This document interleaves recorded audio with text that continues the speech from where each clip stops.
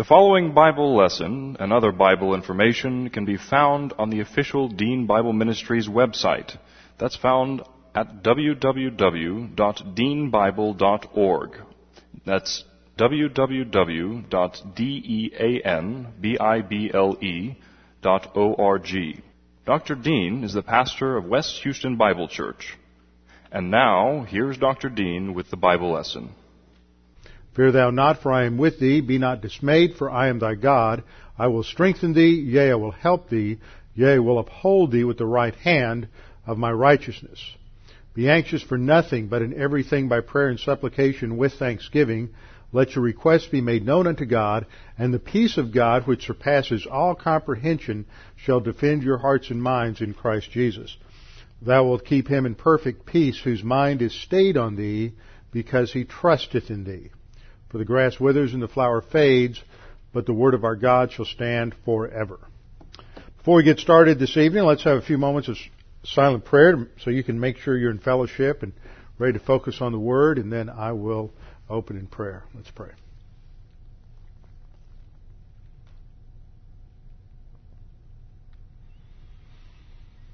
Father, we thank you so much for your goodness and your grace, and at this time of Christmas, we're just continually reminded how important it is for us to make sure that our focus remains upon what you have done for us, and that you sent the eternal second person of the Trinity into human history to take on full, true humanity, that he might go to the cross and die for our sins. Father, keep our focus on the realities of Christmas, that we might be an effective witness for you.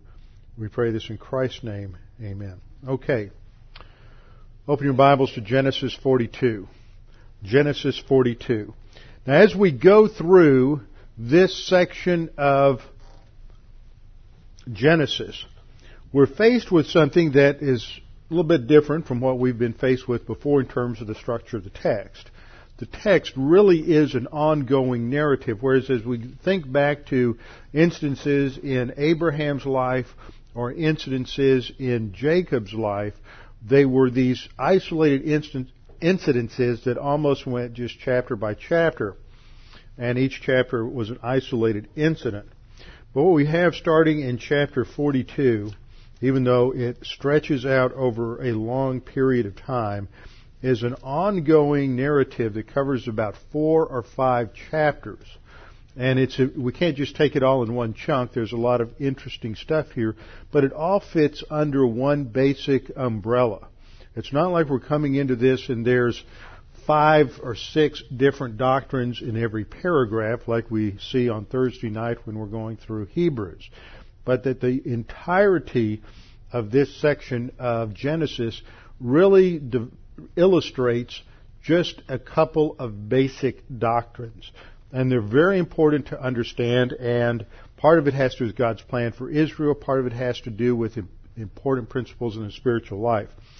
The overriding principle that is illustrated in these sections of Genesis, from the initial events of Joseph being given the coat of many colors, all the way through his death at the end of chapter 50, is the principle laid out in the promise of Romans 8:28, and we know that he works all things together for good to those who love God and to those who are the called according to his purpose.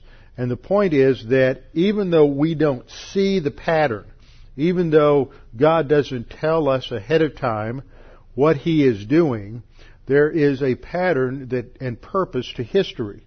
And not only the mega history in terms of what's happening with nations and what's happening with people and what's happening in the large trends of the age, but what's happening in the history of our individual lives. And that's what we see in Joseph, is that God is involved in the details of Joseph's life, but Joseph doesn't see what we see.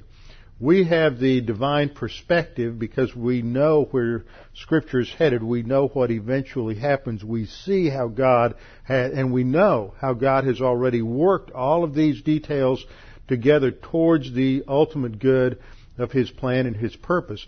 But when you look at this from Joseph's perspective, from the perspective of being down in the mire, being down in the pit, being in the prison, or being in the position of the prime minister of Egypt, Joseph doesn't necessarily see how the details are fitting together.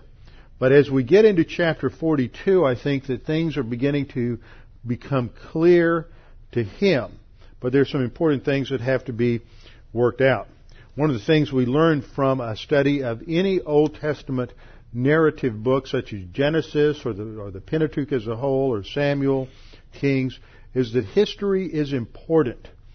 It's not only the large trends of history, but the history of our lives, and that God has a plan and a purpose. And in the outworking of His plan and purpose, we always run into that great challenge of trying to deal with the sovereignty of God on the one hand, and His control over history to bring history to the conclusion that He desires, and on the other hand, the individual responsibility and human volition and human will.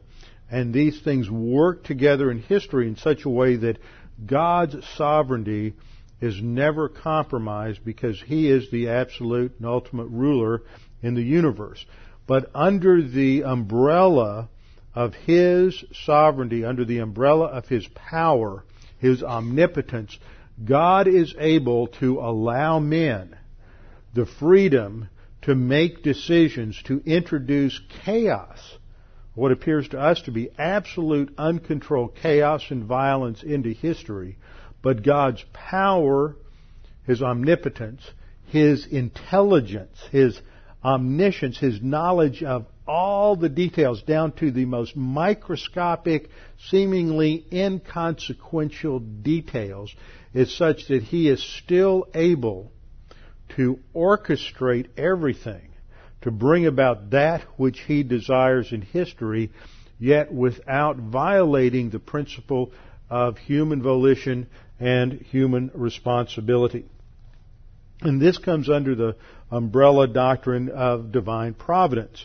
And we see how this works in a lot of ways in the life of Joseph. First of all, let's just think our way through what we've seen in Joseph up to this point.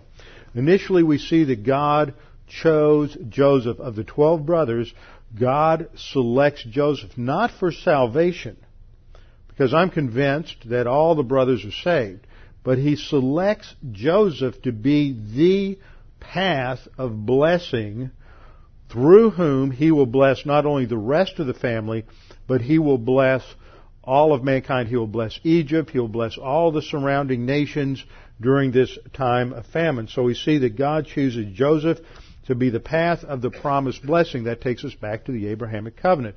God promised Abraham land, seed, and that he would be a worldwide blessing. So we see this, that Joseph is going to be the path of the promised blessing, and this is consistent with the principle that has been followed with Isaac and with Jacob, that the elder brother, Ishmael, served Isaac, and Esau served Jacob, that the elder serves the younger, and Joseph is the younger that the brothers will serve. Now, God prepares Joseph for this in one sense by giving him some special revelation, 2 dreams that we saw in chapter 37. And in those dreams, God shows Joseph that sometime in the future his family, his brothers, and his father will bow down before him. Now, that comes to fulfillment in this chapter, chapter 42. But He prepares Joseph through that dream, and that then comes back in this chapter. Third, then, following that, even though God shows Joseph what the future will hold, that indeed you will be in this position where your brothers will bow down to you and they will be under your authority, God has to prepare him for that. It's not just going to happen. And even though God has a plan and purpose for all of us to serve in the millennial kingdom as priests and kings, it's not just going to happen. He has to take us through a training process that includes the same kinds of things that Joseph went through. Before we are going to be put in a position of responsibility, we have to be prepared to be in that position of leadership and responsibility. So God takes Joseph through a specially designed leadership training institute.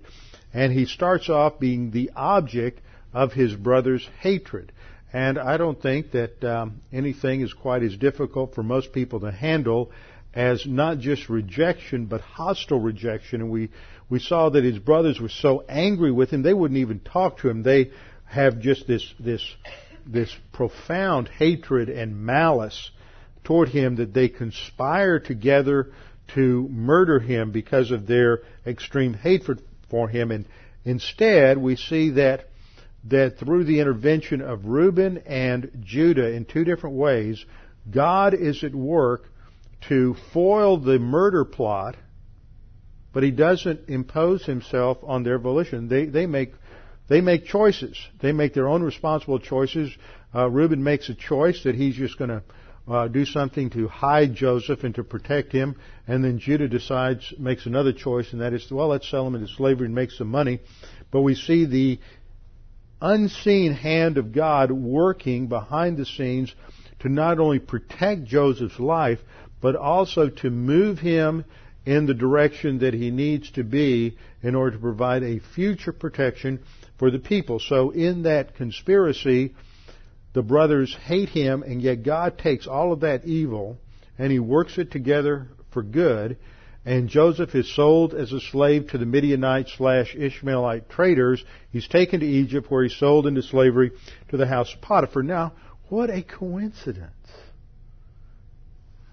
He's in the house of Potiphar. Here's Potiphar. He's like the chief captain in Pharaoh's personal guards. He is the commandant of the elite troops that guard and protect the life of the Pharaoh. So he is in a position, much like the head of the Security Council in the U.S. perhaps, or the Secret Service, someone like that, who is unseen but always present in the highest places of government in Egypt. So that over the 10 or so years that Joseph is serving Potiphar, he gets to know who's who. He's like an invisible fly on the wall. Nobody pays attention to the servants or the waiters or the maids, and they talk about everything in front of him. So this was invaluable training for Joseph to be exposed to all of this and to observe and to see all of the inner workings within the court of the Pharaoh. And then, of course, God blesses him throughout this time. And he blesses him and prospers him, and Potiphar raises him to the highest position in Potiphar's household, and God blesses him tremendously, the text says. But, and pay attention to this, he doesn't bless Joseph because Joseph is so obedient to God. Because you see, there's all kinds of believers in the world that work hard and are diligent and are dedicated, faithful believers who don't get promoted to positions of influence and power like Joseph is promoted. Not everybody gets that. It's not because of Joseph's obedience that puts him in that position. It's God's sovereignty. Joseph's responsibility is to work hard, to be faithful, to do his work as unto the Lord, which is so clear that he's mastered that, because when Potiphar's wife attempts to seduce him, Joseph just cries out, this would be a great sin against God. His total focus is that he's there in Potiphar's household not to serve Potiphar, just like you're there not to serve Exxon or Shell or Schlumberger or Penny's or Sears or whoever it is that you work for.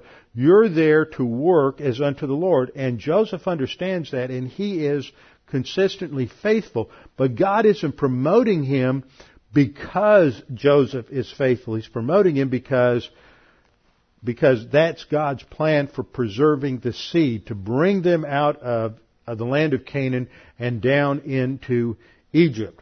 So we have to always understand that grace is always operative. This happens to be God's plan for Joseph, but he is faithful and he goes through the training courses that God has for him. So Joseph not only is Joseph blessed, but Potiphar is blessed. And Potiphar realizes that his blessing comes from Joseph. So again, it's that outworking of that principle that other nations, other peoples were to be blessed through the descendants of Abraham. So in this same context, Joseph is learning leadership. He's learning responsibility. He's learning how to handle situations and how to handle people. And he learns all the inner workings of the government. Then he's tested again with another type of undeserved suffering. He's got that undeserved suffering from the hostility of his brothers, and now Potiphar's wife attempts to seduce him. He performs perfectly in the test. He gets an A+. Nobody could handle the test better. And then what happens? God promotes him. No, he gets put into prison. See, the way we think things ought to go is that if we do right, God's going to bless us, and if we do wrong, God's going to discipline us and lower the boom. But it doesn't always happen that way because God knows more than we do. He's got a whole lot more data in His computer than we have. And this is what Job is all about. As you go through the whole story of Job, his friends always come to him and say, Job, the reason you lost everything is because you sinned. And yet, 4 or 5 times at the beginning of Job, God says Job is upright and blameless. He's a man who fears God and does everything right. And then he loses everything, and that's just backwards to the way we want to think and the way the prosperity crowd wants people to think today, that if you just say the right words and if you just pray the prayer of Jabez 59 times, you know what I'm talking about? Pray the prayer of Jabez 59 times every day, then God will bless you. But that's not what the Scriptures show. God isn't blessing Joseph because of Joseph. God is blessing Joseph because of who and what God is, not because of who and what Joseph is. So Joseph goes through the test. He goes into prison, but what happens? God promotes him in the prison because that's where God wants him to be. That reminds me of a story I was reading in a Voice of the Martyrs newsletter yesterday about a pastor in Vietnam or an evangelist actually in Vietnam, who was giving the gospel and was so effective, so many people were getting saved that the communist authorities had him arrested and put him in prison. And then he had a captive audience. And he was just leading so many prisoners to Christ in the prison that they went to him and they said, well, you were given a 5-year sentence. You've been here 2 years. We want to let you out. And he said, no, I demand that I be allowed to serve my full 5 years. His wife was all in favor of it. He had his captive audience. He stayed there for the full 5 years because he had a very effective ministry leading men in that prison to salvation. So God had a plan for Joseph, and that plan was for him to be in prison. And while he's there, after a short time, there's the initial episode of the two dreams, the dream of the cupbearer and the dream of the butcher. And we've gone through the details there, and he gave the interpretation of those dreams, and almost immediately they were fulfilled, and those prophecies were fulfilled in precise detail. The cupbearer was restored to his position, and the butcher lost his head. But Joseph had encouraged the cupbearer, remember me when you come before Pharaoh. But see, Joseph is functioning in terms of his responsibility. And like I said, I'm not sure Joseph was doing anything wrong. He's not trying to necessarily manipulate the situation. A lot of people think that's what's going on. But you see, it wasn't God's timing yet. See, a lot of times, you've heard people say this, there are things you shouldn't pray for. No, you can pray for a lot of things. Sometimes God says no. That doesn't mean it was wrong to ask. Because the promise of Scripture is you have not because you ask not. So just because you ask, just because Paul asked for the removal of the thorn in the flesh, doesn't mean Paul was wrong to ask for it. It's just that God had a different plan. So Joseph says, remember me before Pharaoh and let me out of here. This is my story. But God had another plan, so God caused the cupbearer to forget all about Joseph. He was so excited about getting restored to his position of power, he just forgot about Joseph. And then 2 years goes by, which we studied last time, and the Pharaoh had his 2 dreams. And as soon as he starts talking about these dreams to the cupbearer, he immediately remembers. Yeah, what a coincidence. You see how God is working. Joseph is doing what he's supposed to do, and God is working to bring about that which he has planned. So you see those 2 streams of thought going on in the passage. And in chapter 41, we see that Joseph is brought out of prison.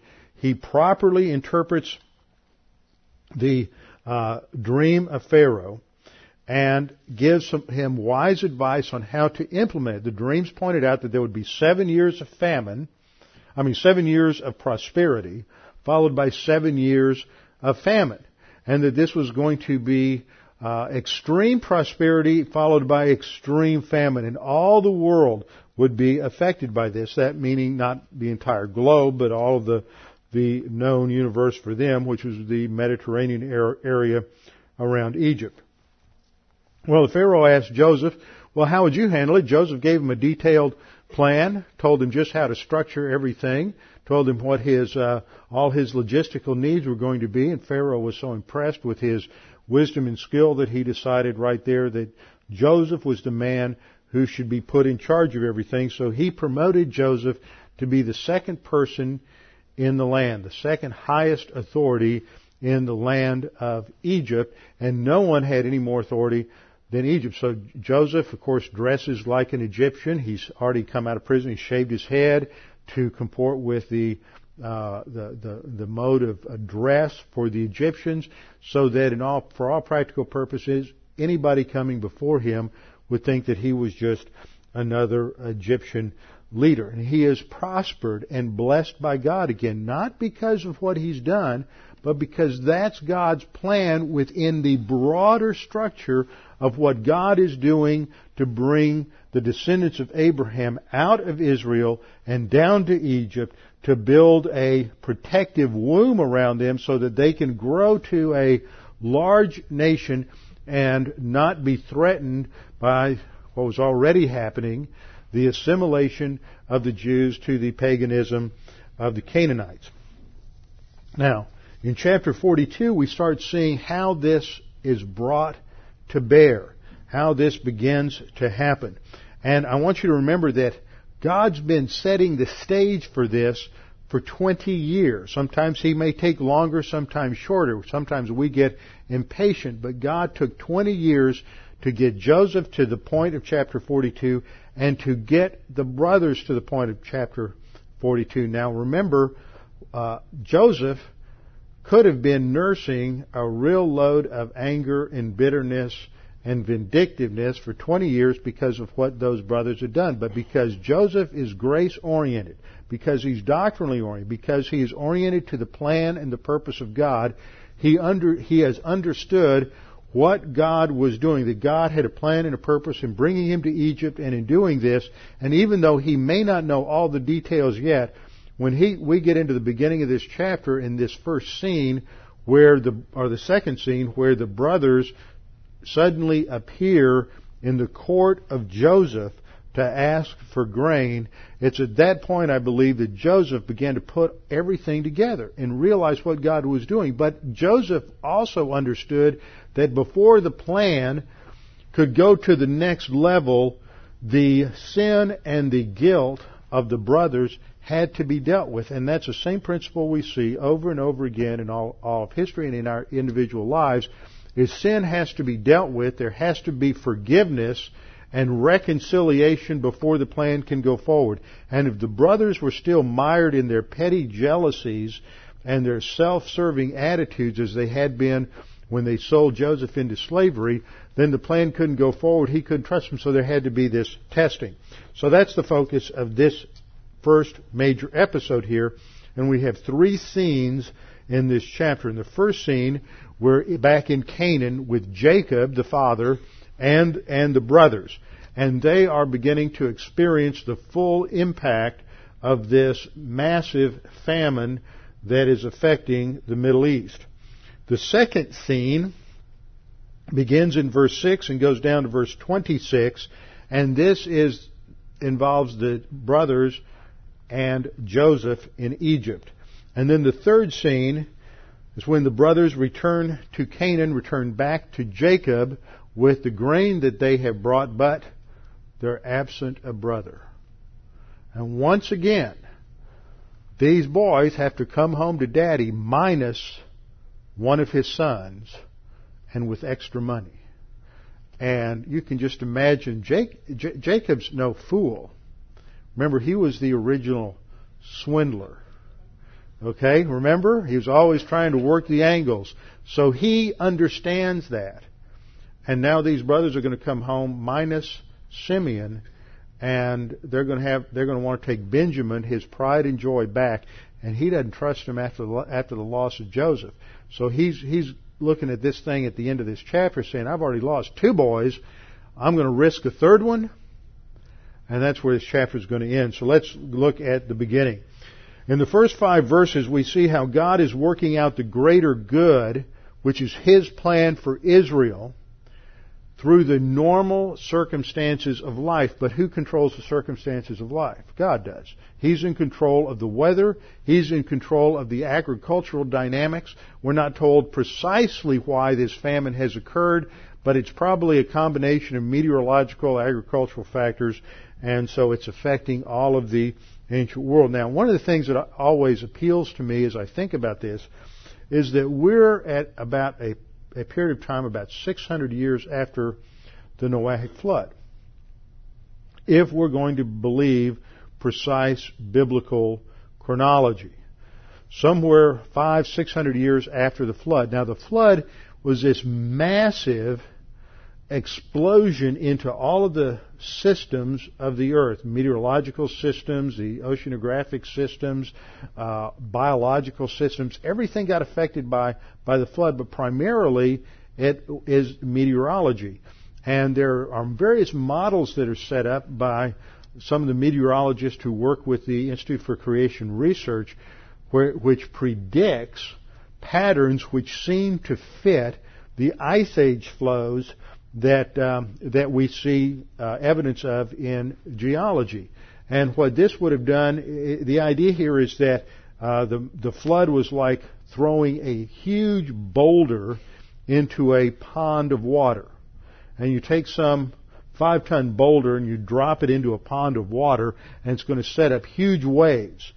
And the closer you are to the center of the impact, the higher the distance between the top of the waves and the bottom of the trough. And as you go out in time from the point of impact, the waves become less and less extreme, and the distance between the waves expands. Now, if you think of history and meteorology that way, what the theory is that as the flood hit, it had such an impact on meteorology that in the years subsequent to the flood, there were these massive oscillations in temperature, so that you would have an ice age for 25 or 30 years, not for thousands of years. And then there would be a warm-up. So you had global cooling and global warming, global cooling and global warming. And of course, if you've got an ice pack going all the way down into the middle of Western Europe or down into the middle of North America, then those bands of desert that we now have, the Sahara Desert, North Africa and such, would have been very humid, would have been very wet. There would have been a very temperate climate, which is what we saw at the beginning with Abraham, where Abraham's talking to Lot, remember? And says, pick all the land you want. And Lot looked out there and saw the land around the Salt Sea and said, oh, man, that land is well watered and beautiful, like all the land going all the way down to Egypt. Now, those of us who were there this summer realize that the last adjective you would ever use to describe that part of the world today is well watered. It gets an average rainfall of about 1 inch a year. So something's changed. So apparently at that time, all through this period of the patriarchs, you're still getting these big swings in meteorology. And then there was just prior to that there was a famine in the land, which is why Abraham first went down to Egypt, where he picked up Hagar. And then later on there's another famine. And so these kinds of things were happening meteorologically, and I think that it fits a model of a creationist model and a worldwide flood. And God, of course, is the one who controls meteorology and the weather. So now this is having an impact all around the Mediterranean. And we read in verse 1 that when Jacob saw that there was grain in Egypt, Jacob said to his sons, "Why are you looking at one another?" And it's like these guys are sitting around there doing nothing, playing solitaire, and they can't come up with any solution. Jacob's a little irritated with him, and and wants to get them off their computer game. So he says, I just want to see if anybody's listening out there. Says, why are you just sitting around looking at each other? Indeed, I've heard that there's grain in Egypt. They haven't come up with this information. He has. There's grain in Egypt. Go down to that place and buy for us that we may not die. So he commissions them to head down. And so 10 brothers go down. They don't take Benjamin with them. Benjamin isn't getting out of his father's sight. He doesn't trust the other brothers. So that's verse 4 reminds us of that. And then in verse 5 we read that they went down there to buy grain and because the famine was in the land of Canaan. Now, we're reminded of Joseph's position in verse 6. And here when we get into verse 6, we see that God is working through Joseph to test the brothers. And as part of this test, what God is doing is He wants to expose the guilt that they have for what they did to Joseph. He's not making them feel guilty. We're going to get into a study what guilt is in just a minute.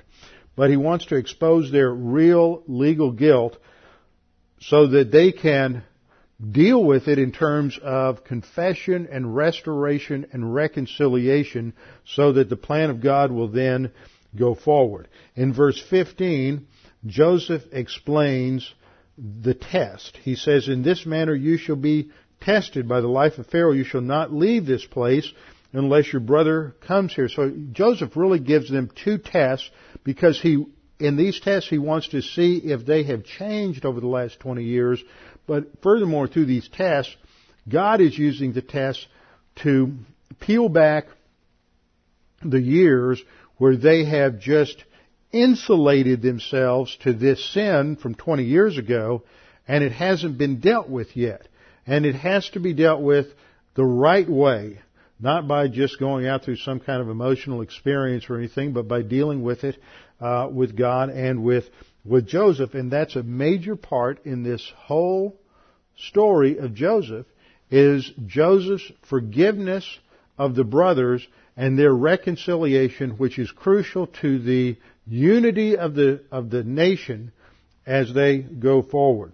So I have a couple of principles that come out of this. First of all, that guilt, true guilt, when we sin, we're guilty. Not that you have guilt feelings. We need to make a distinction between psychological guilt, which is remorse, and legal guilt.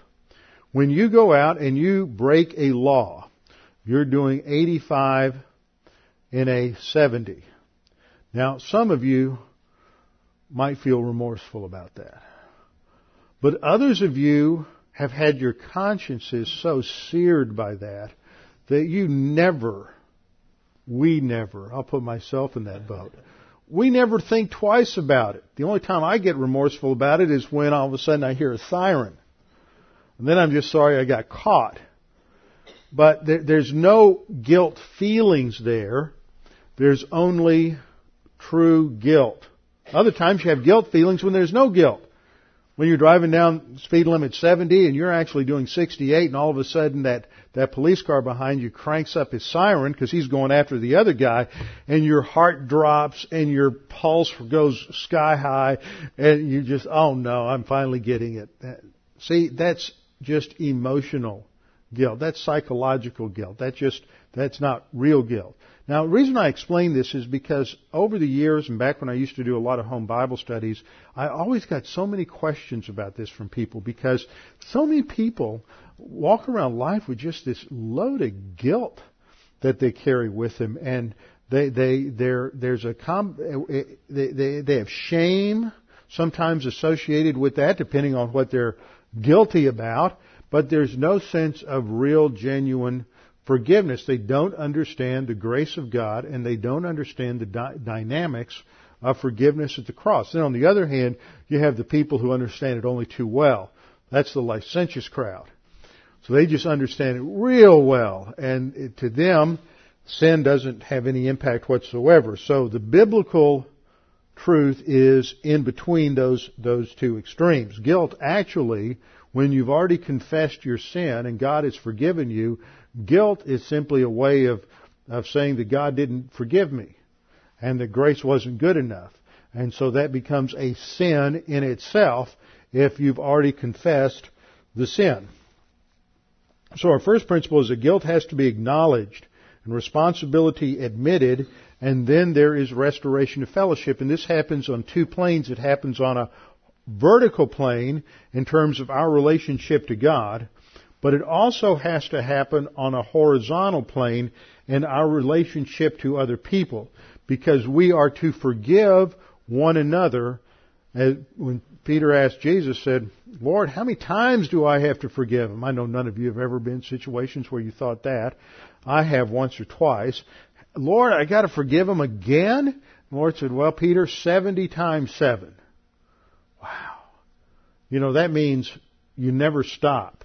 If they keep screwing up the same way, no matter how hurtful, harmful, and devastating it is to you, you don't carry along a load of bitterness and anger and resentment. You forgive them so that you can move on. Otherwise, you just become anchored by their carnality. So we have the first principle that guilt has to be acknowledged, responsibility admitted, and then restoration of fellowship. And the second principle is that forgiveness must follow admitted, when somebody admits responsibility for and confession of sin, then forgiveness must, on our part, must follow. And as Joseph is going to recognize and state at the end of the book, when Jacob finally dies and the brothers are convinced he's finally going to execute all of them, he says, God, you meant it for evil, but God meant it for good. He understood that God's sovereignty was overriding their carnality. And so he had a relaxed mental attitude about all the wrong that they had done him, because he was oriented to God's grace. So we're introduced now to Egypt in verse 6. Joseph is governor over the land, and it was he who sold to all the people of the land all the grain. So they've stored up grain for 7 years. And they've been storing up 20% of the grain every year, so they have more than enough for their own needs, enough to sell to the people who come from the surrounding territories and countries. And we're told that the brothers come in, they bow down before him. It's the fulfillment of the dream. Now, verse 8 is going to tell us that, but Joseph saw his brothers, and he recognized them. But he acted as a stranger to them. I'm sure there was a level with him that he wasn't sure what they were doing there, why they were there, or if he could yet trust them. And he knows that he's dressed in all of the garb of an Egyptian official, that he has groomed himself, he's shaved his beard, he shaved his head. He no longer looks like a Semite, he looks like an Egyptian.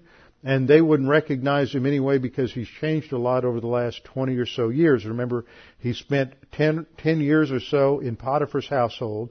He spent another 2 to 3 years in prison.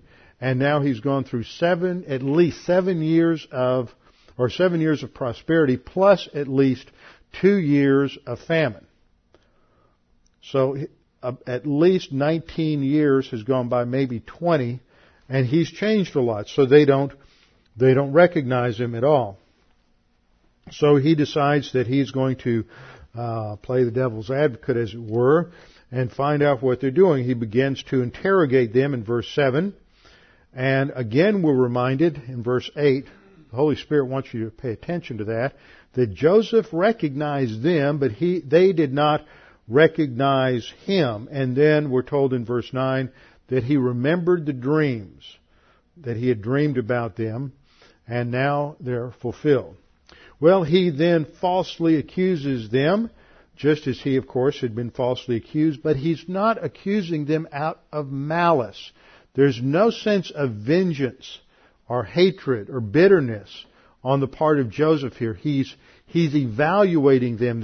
This Hebrew word that we find here for testing that shows up in verse 15 is the Hebrew word bakan, which has the same kind of idea that the Greek word dokimazo has. It's the idea of evaluating something to bring out what its true character is. So he says, okay, I'm going to falsely accuse them and see how they handle that false accusation. Are they going to react in anger and bitterness and self-serving attitude just like they did years ago? Remember, he grew up with them. He knows how rotten these boys are. So he accuses them falsely to see what they're made of. He says, you're spies. You've come to spy out the land, the nakedness of the land. They deny it completely. He said, no. We're just here to buy food. And again, they say, we're all one man's sons. We're honest men. Well, I wouldn't say that, but they're servants and not spies. But he goes on to them. He says, no, I don't believe you. You've come to spy out the land and see our vulnerabilities. And they again reaffirm who they are, that they're 12 brothers, the sons of one man. The youngest is with our father. One is no more. See what's just happened?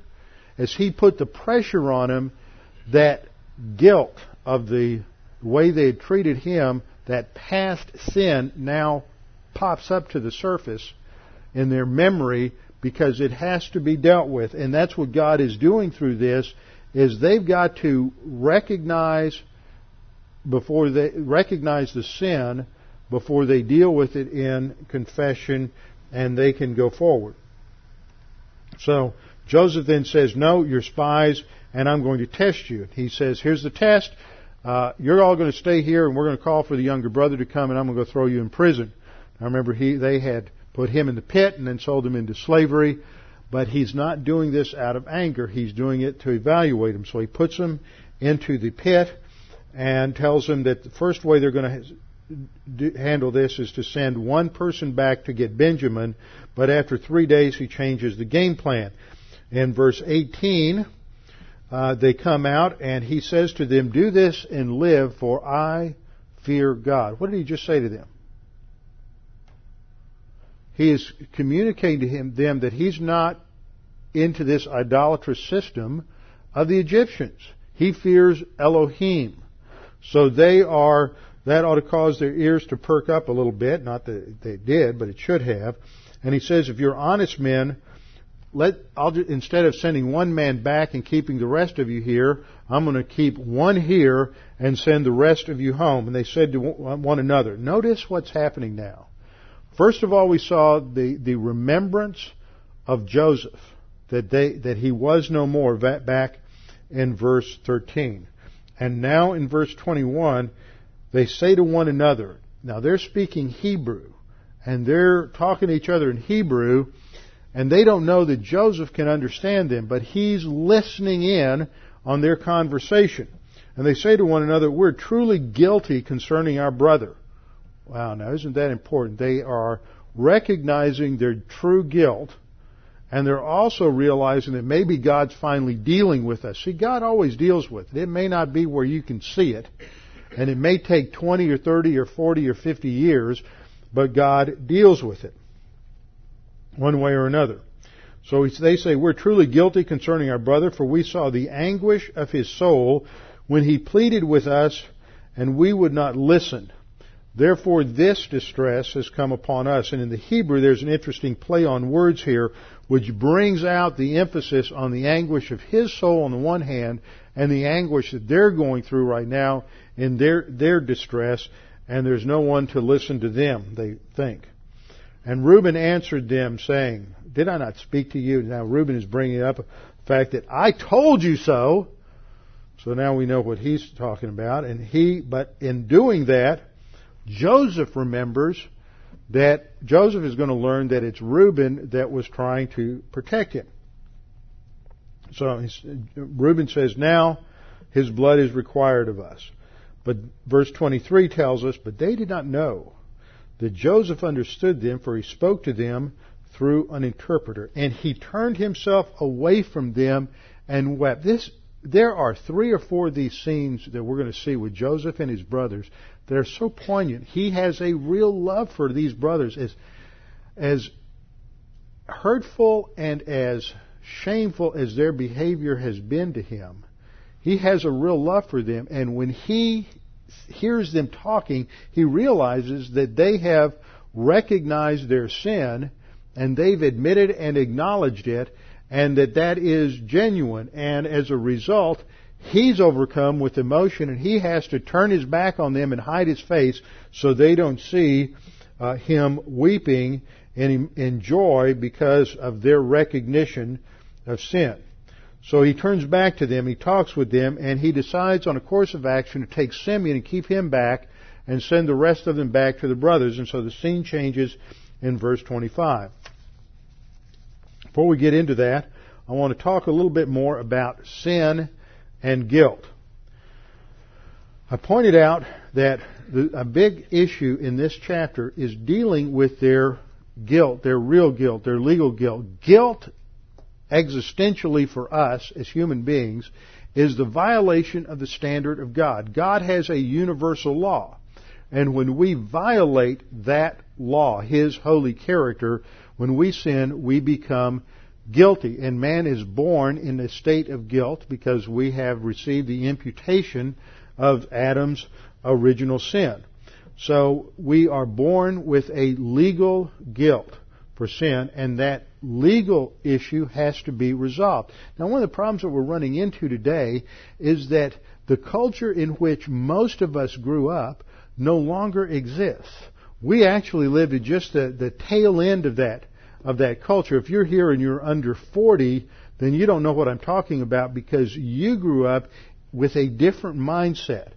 If you're older than 40, if you're older than probably 50, then you know what I'm talking about. America, in our history, moved through a major shift historically through most of the 20th century where the thought forms of Americans shifted from a moral/legal framework to a psychological therapeutic framework.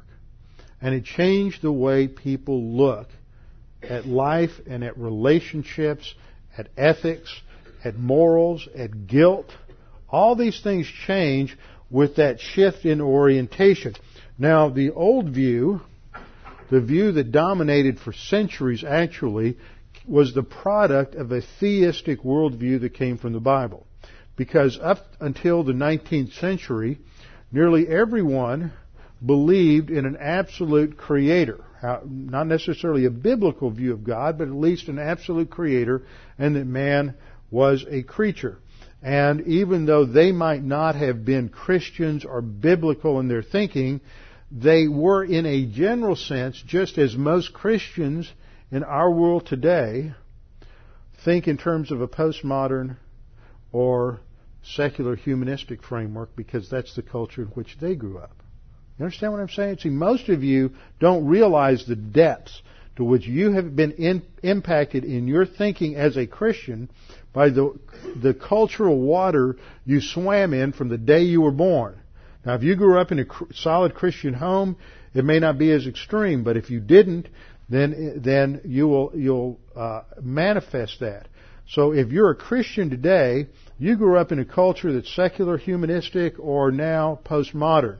If you were an unbeliever in the early 1800s or 1700s, you were in a theistic, biblically informed Judeo-Christian worldview, and so you still thought within that format, even though you weren't necessarily a Christian.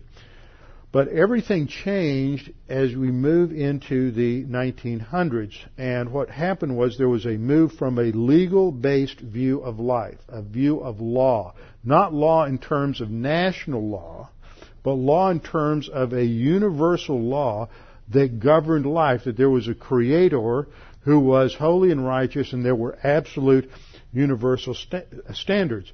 As a result, the universe was governed by laws of morality.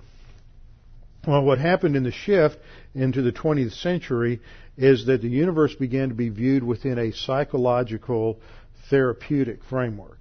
Now, what happened? We had a guy named Sigmund Freud who popped up in the late 19th century.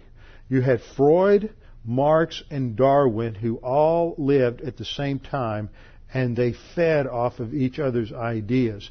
And the result was that it laid the foundation for a totally new worldview for Western civilization in the 20th century: Marxism, Darwinism, and Freudianism. So once this shift occurs from a legal-based view of life and a moral-based view of life to a psychological therapeutic model, a lot of other things happen.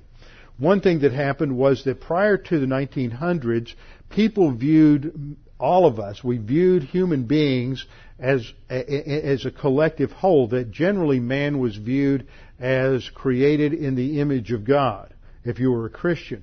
But man was viewed as special, human nature was viewed as special, and the focus was on humanity as a whole. But once you shift to a therapeutic model, the shift is no longer on mankind as a whole and serving mankind as a whole, but the shift goes to the self. And it's all about me. It's not about the human race or mankind anymore. Prior to this shift, mankind was important in and of himself, but now the emphasis is on the individual. See, no longer is man a creation of God in His image, but man is an accident of the cosmos. He's just a product of evolution. So the human race itself isn't important. It's just whatever it is I'm experiencing. Now, before the shift occurred, when you have a moral/legal view of life, now pay attention to this. When you have a moral/legal view of life, and when mankind is important, what else was important was that character was important. And so the emphasis was on character, and to develop character, you had to develop virtue. Virtue was related to universal absolutes, standards of behavior. And if you lived before the 20th century and you picked up a self-help book, it wouldn't sound like the self-help motivational teachers today. The emphasis was on character. The vocabulary of character emphasized words like morality and integrity and words that related to a solid work ethic. Character was important. But what's happened in the 20th century is you have a shift from character to personality. And so we look at celebrities and you look at leaders, and what's important is their personality. TV feeds this. What's important is just what's on the surface, not what's behind, not the character, not the integrity. And when you get into an emphasis on personality, the vocabulary shifts. What's important is you find words like dynamic or forceful, flamboyant. He's exciting, he's creative. That's the vocabulary of personality. Personality emphasizes self-fulfillment and self-realization. So there is a huge transformation that takes place. And we live now in a psychological therapeutic world, and a psychological therapeutic world is going to view guilt and shame differently from a legal, moral world. You understand what I'm saying here? This is very important, because the average person today doesn't understand what real guilt is anymore. They think they don't longer think of guilt as the violation of an absolute standard. What they've replaced it with, see, under the moral model, guilt and shame could be used interchangeably because they were related. But now guilt is different from shame. Guilt is psychological, and shame is just the fact that something's happened in my life that I'm embarrassed about, and what has to be resolved is this problem of embarrassment. So I just have to get rid of value, any kind of value. See, that's the other thing. I left that out. When you shift from character and integrity and the promotion of virtue, what you go into a modern psychological model is a promotion of values. And values become relative. They are personal choices, so that you have your values and I have my values and somebody else has their values. But values are no longer related to absolute virtues. So it's the vocabulary shift in all of this is very subtle, but it attacks the very notions of absolute standards of behavior. So now we live in a world where vocabulary related to purpose and function in life is very different. In the old model, there was the vocabulary of salvation, justification, forgiveness. See, all these terms relate to understanding moral absolutes and a legal framework in the universe. But now the vocabulary of the therapeutic age is self-realization, psychological healing.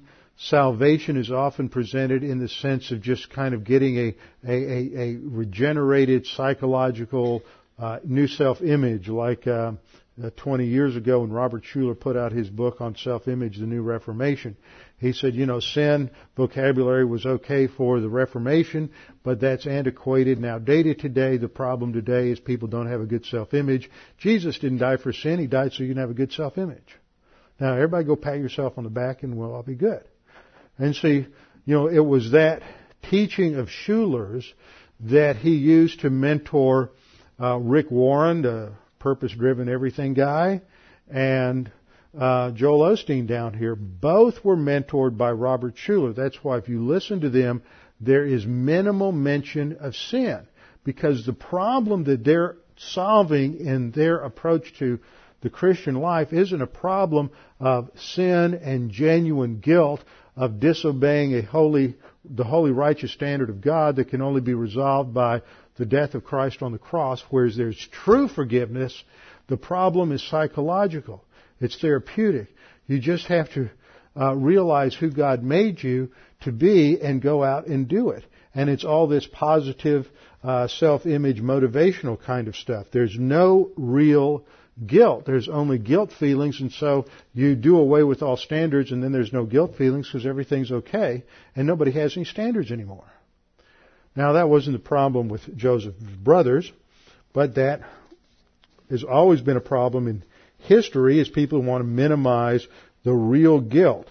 And so God has to work in their life to expose that guilt so that they can then apply the biblical solution, which is admission of sin, and then there's forgiveness, and then it's forgotten, and then we can move forward. So they go home, and on the way home, they run into another test. Joseph had commanded for all the brothers to take the sacks of grain, loaded it up, but he told his servants to take all their money and put it back under the grain.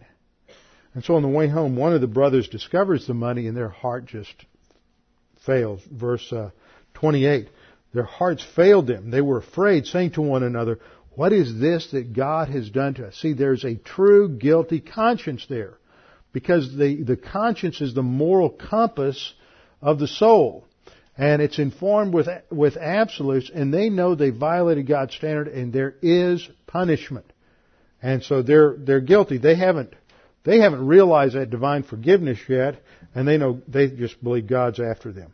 So they go home to their father in Canaan. When they get back, they discover that there's money in everybody's sack. And now they're really concerned. Jacob, of course, doesn't want him to go back because he's lost another son. He's in prison back in Egypt. And so they come back and stay with Jacob until the food runs out.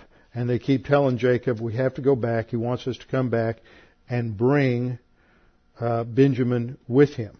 But Jacob refuses until the money runs out. And that's where we wrap up at the end of this chapter as to what they're going to do next. And Reuben says to the father, just take my sons as surety for Benjamin. And if I don't bring Benjamin back, kill them. Like Jacob would do that. So they are ready to go back, and Jacob is at a point where he is willing to let them go back and take Benjamin with him. So we'll go to the next stage in how God is exposing their sin to them so that there can be a resolution of sin and genuine forgiveness, not just some sort of psychological manipulation, which is the kind of thing you usually have today. You can only get real forgiveness because sin is truly dealt with. And in Christianity, sin is dealt with by Christ on the cross. And that's the basis. No matter what is done, no matter what the sin is, It's paid for by Christ on the cross, so there is real forgiveness, and then we can move forward without carrying a ball and chain of guilt going forward. With our heads bowed and eyes closed. Father, thank you for this time to study your word, to see the outworking of your plan in the life of Joseph, and above all to see the dynamics related to sin, confession, and forgiveness. We pray this in Christ's name. Amen.